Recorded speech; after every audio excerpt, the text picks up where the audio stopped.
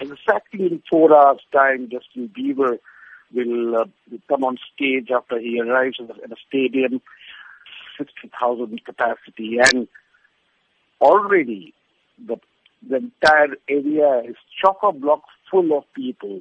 The police estimate around 30,000 young people, mostly youngsters, mostly women, have been camping there for the last 7 hours. And they have kept 4 gates, and the tickets range between $60 to $1,000.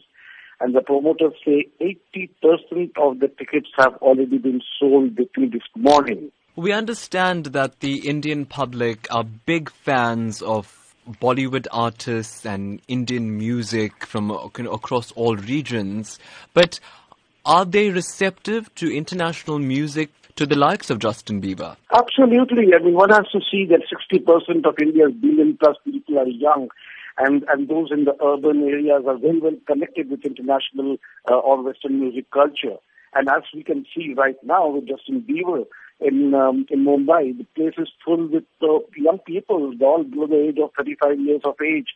Recently, we also had some more international artists coming to Delhi's suburb of Gurgaon, and they were expecting a turnout of 4,000, whereas 100,000 people came.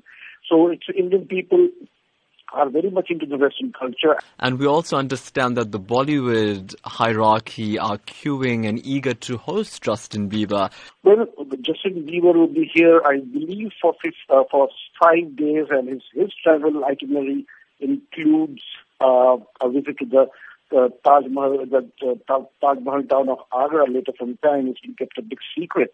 And you are right, the Bollywood celebrity is absolutely straining at the leash to be there, except for Deepika Padukone. She says she doesn't want to go. I don't know why. So we also understand that Justin Bieber comes to India with a bizarre list of demands. Could you tell us about them? It's absolutely outlandish. I mean, we spoke to his promoters and they said that he has brought along his ping-pong table, a PlayStation, a sofa set, washing machine, a refrigerator, cupboard, and a massaging table.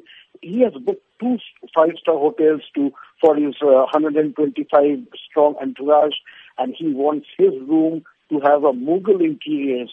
He also wants aromatic oils and incense sticks and white curtains.